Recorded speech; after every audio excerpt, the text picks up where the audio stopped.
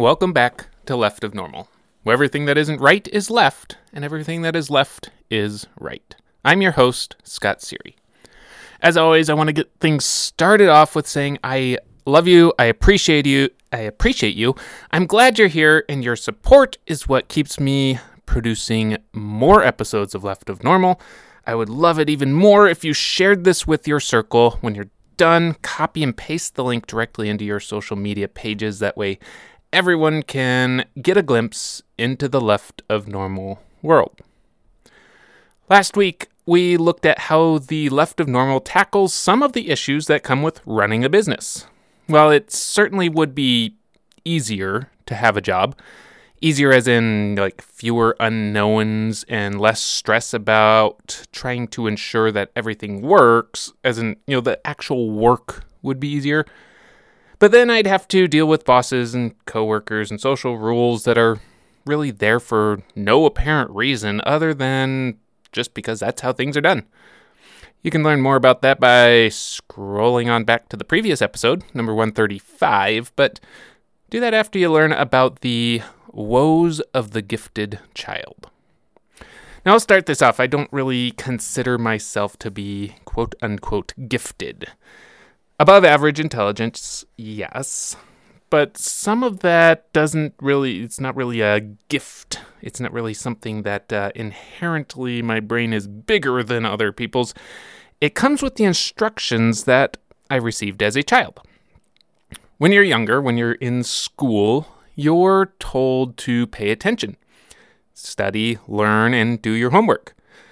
I believe that most normies kind of see that as more loose guidelines, but the Left of Normal sees it as that's really the only option. We wouldn't really know any better to not do those things. We don't know what else to do, so that's what we're instructed to do. That's what we do. And the prospect of getting in trouble because we didn't do as we were told was and is rather terrifying. So, throughout my schooling years, I just put my head down and I did the work. Often I did more work because if I finished things up a little bit early, the teacher said to go ahead and work ahead. The instruction was to work ahead, not to goof off, play, fiddle with pencils or whatever, so I did more work.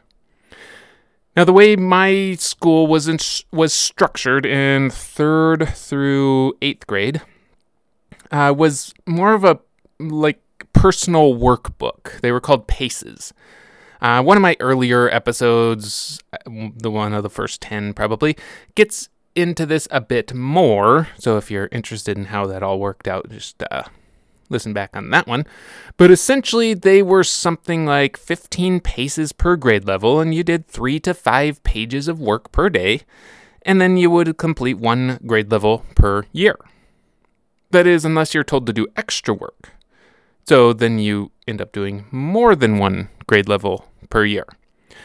And now, by the time I was a couple months away from completing the 5th grade year, I was basically done with all of the 6th grade work. At the time, the school I was attending, was changing curriculums for the kindergarten to 6th grade classes. And so my mom suggested that I move to the 7th grade classroom so I could keep going with the PACES style of learning. So it really wasn't that I skipped 6th grade. I completed 6th grade early. But I did skip the grade.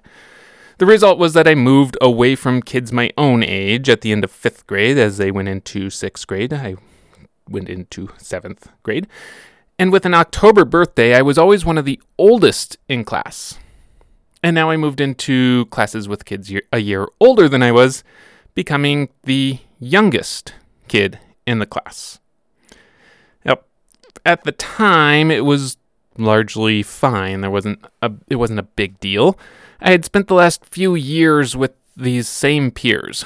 We didn't really care about the ages anyway, as the grades in our school were combined into learning centers. So grades 1 and 2 were L1, Learning Center 1. Grades 3 and 4 were Learning Center 2, and so on and so forth. So I was generally always in the same class or learning center as those in 6th, now moving into 7th, and I just went along with them. I moved right into 7th grade with him. What did happen, however, was there was a big change outside of school, and then when I transferred into a public high school, and then college several years later. When you're 11 years old and entering into youth group at church, you're like extra small.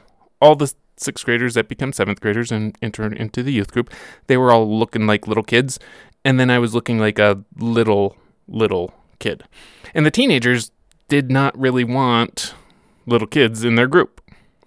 So right away, I felt out of place, as though I didn't belong. And being left of normal didn't help matters either, although at the time, nobody really knew what that even was. This would have been around 1993 or so. Entering 9th grade, as I was a 13-year-old and didn't turn 14 until partway into the year. And that meant I didn't feel old enough to be in high school. I graduated high school at 17 and started college still at 17 when I couldn't even legally sign a contract until I was into my freshman year. Even one of my professors my freshman year commented on how I was, quote, a young'un or a young one or something like that when my birthday rolled around and asked how old I was and everything. This continued on into adulthood, even into many of my networking groups where I'm by far not the youngest one in there anymore, but I still have these residual feelings some 30 years later that I don't exactly belong because I was bumped up. Let's dip back into high school for a minute here. Because I was, quote unquote, the smart kid, I was expected to take advanced placement classes. We didn't call them that back then. We called them honors classes. 10th grade, I didn't do 10th grade English. I went to 10th grade honors English and honors math. I still did fairly well in these classes because, as I mentioned earlier, instructions for going to school, instructions while at school were do the work, don't cheat, do your homework, pass the class. It was fairly simple, fairly straightforward. And so most of the time I'd go to school, I'd do my homework, I'd study, and I'd pass the class with A's and B's throughout high school and into college. I believe I graduated high school with around a 3.8 GPA out of a 4.0 scale. We didn't have the idea of receiving higher than 4.0 at the time. I think now it works differently. If you take honors or AP classes, you get like extra credit. You receive like a 4 point something higher than that. Back in the day, it was you took the harder classes to learn more, not to earn a bigger GPA. Not sure how it all works now, but I'm sure I'll have to figure that out when my son is in high school. It's not that I was the especially smart kid. It was I did the work that was expected to do the work. Some of this worked out just fine. I took an English class from Dr. Battaglia in my 11th grade year. He was a tough teacher. He was a PhD after all. And he expected a lot from the students. He was a bit gruff, bit opinionated, but very straightforward. If this, then that. Do the work, you'll learn stuff. And he had us read things that were a lot more intense than other classes and demanded a lot from our papers.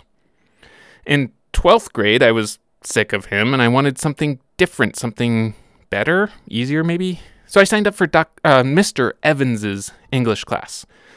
And I sat down the first day of his class, and he handed out papers from last year, from the year prior.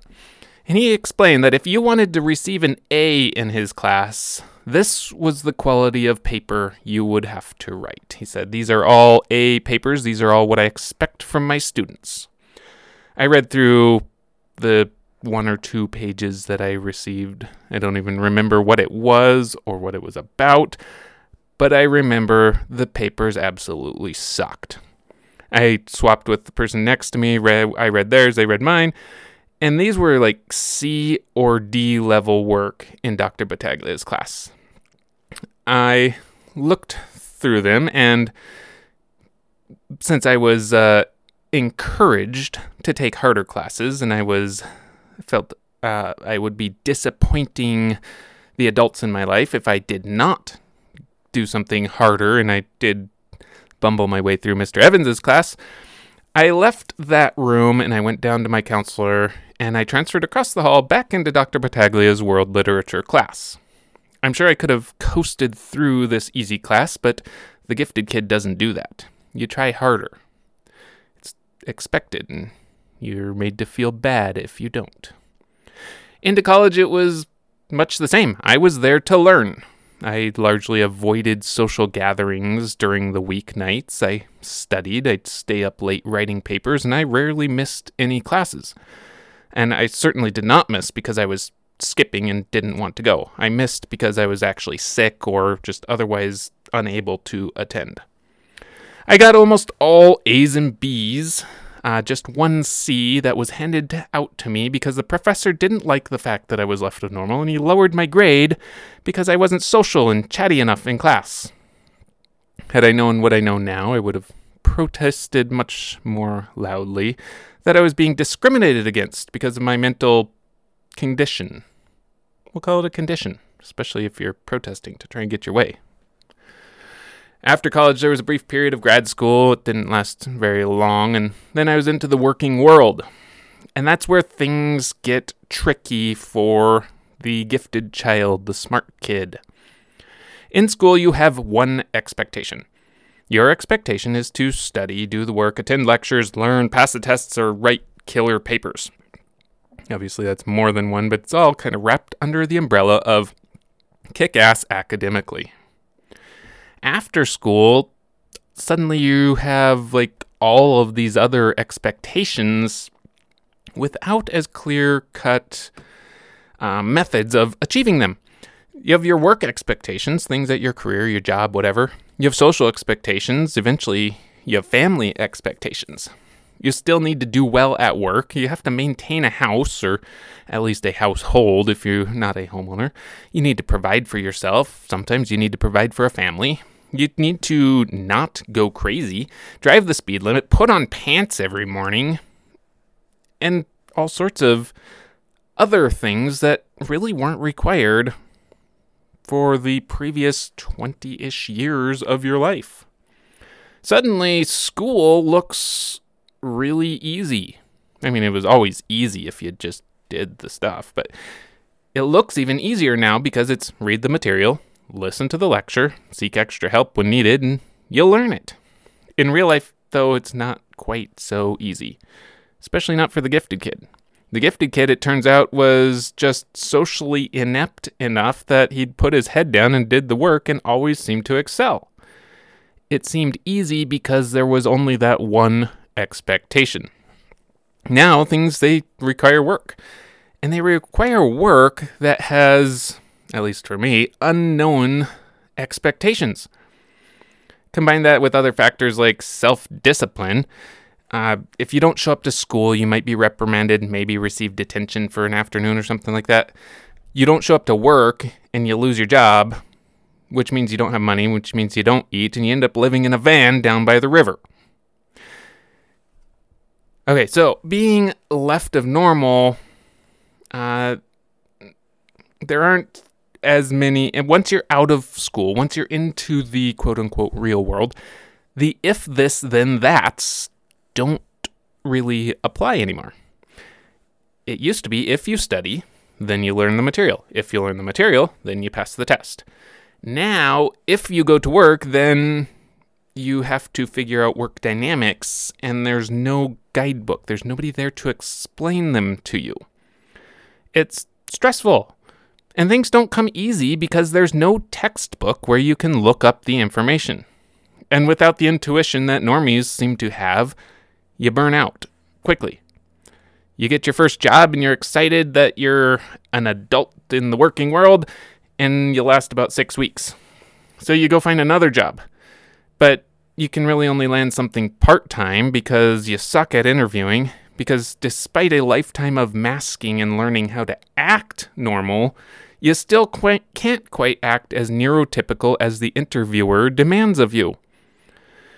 So you work part-time in a job that pays hardly anything until you finally schmooze a friend who takes pity on you and gets you a job where they work. And then you get in trouble because nobody trained you. They expect you just to, know things. And coworkers hate you because you don't jubilantly wander around engaging in small talk every morning. So you leave that job and find another one, but realize it's only more of the same. And so you leave that one, and then the next one, and the next one.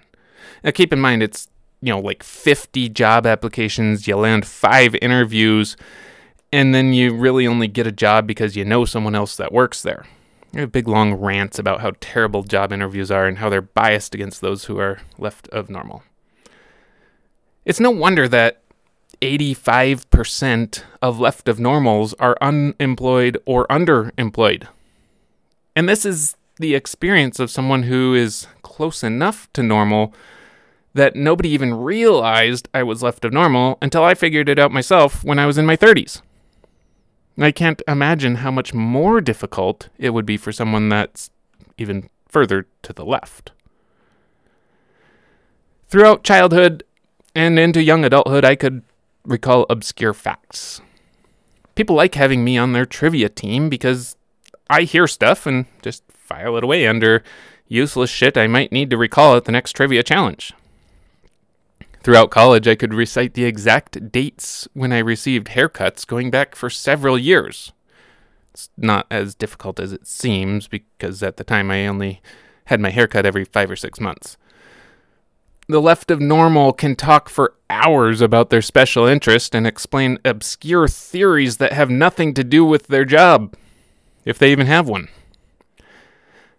But for the left of normal, like myself, I've been called quote-unquote gifted and maintain above average intelligence, and I can breeze through tests no problem, but ultimately can't figure out how to scale a business, despite having all the facts and spreadsheets and data and knowledge of how to scale a business.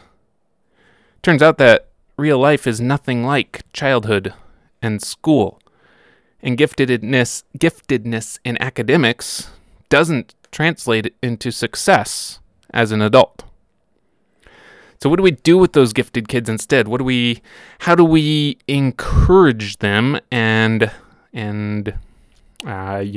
praise their giftedness to make sure they maintain well into adulthood? When these kids, when they're far above their peers academically and they can retain knowledge like it's their job, because it is their job, what do we do with them? I suggest you give them extracurricular activities to do.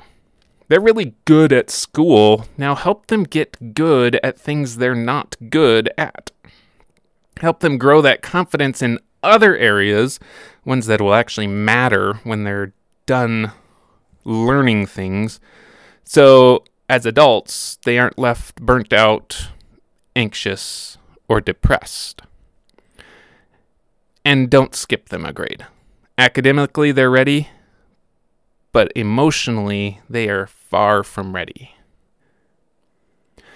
For now, you've had a peek into the world where everything left is right. If it feels right, then it must be left.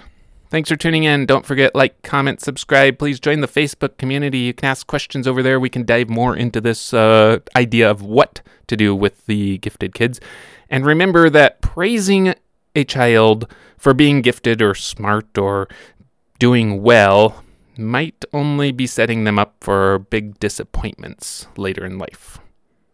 And of course, share this podcast with your friends, whether they are left, normies, or right.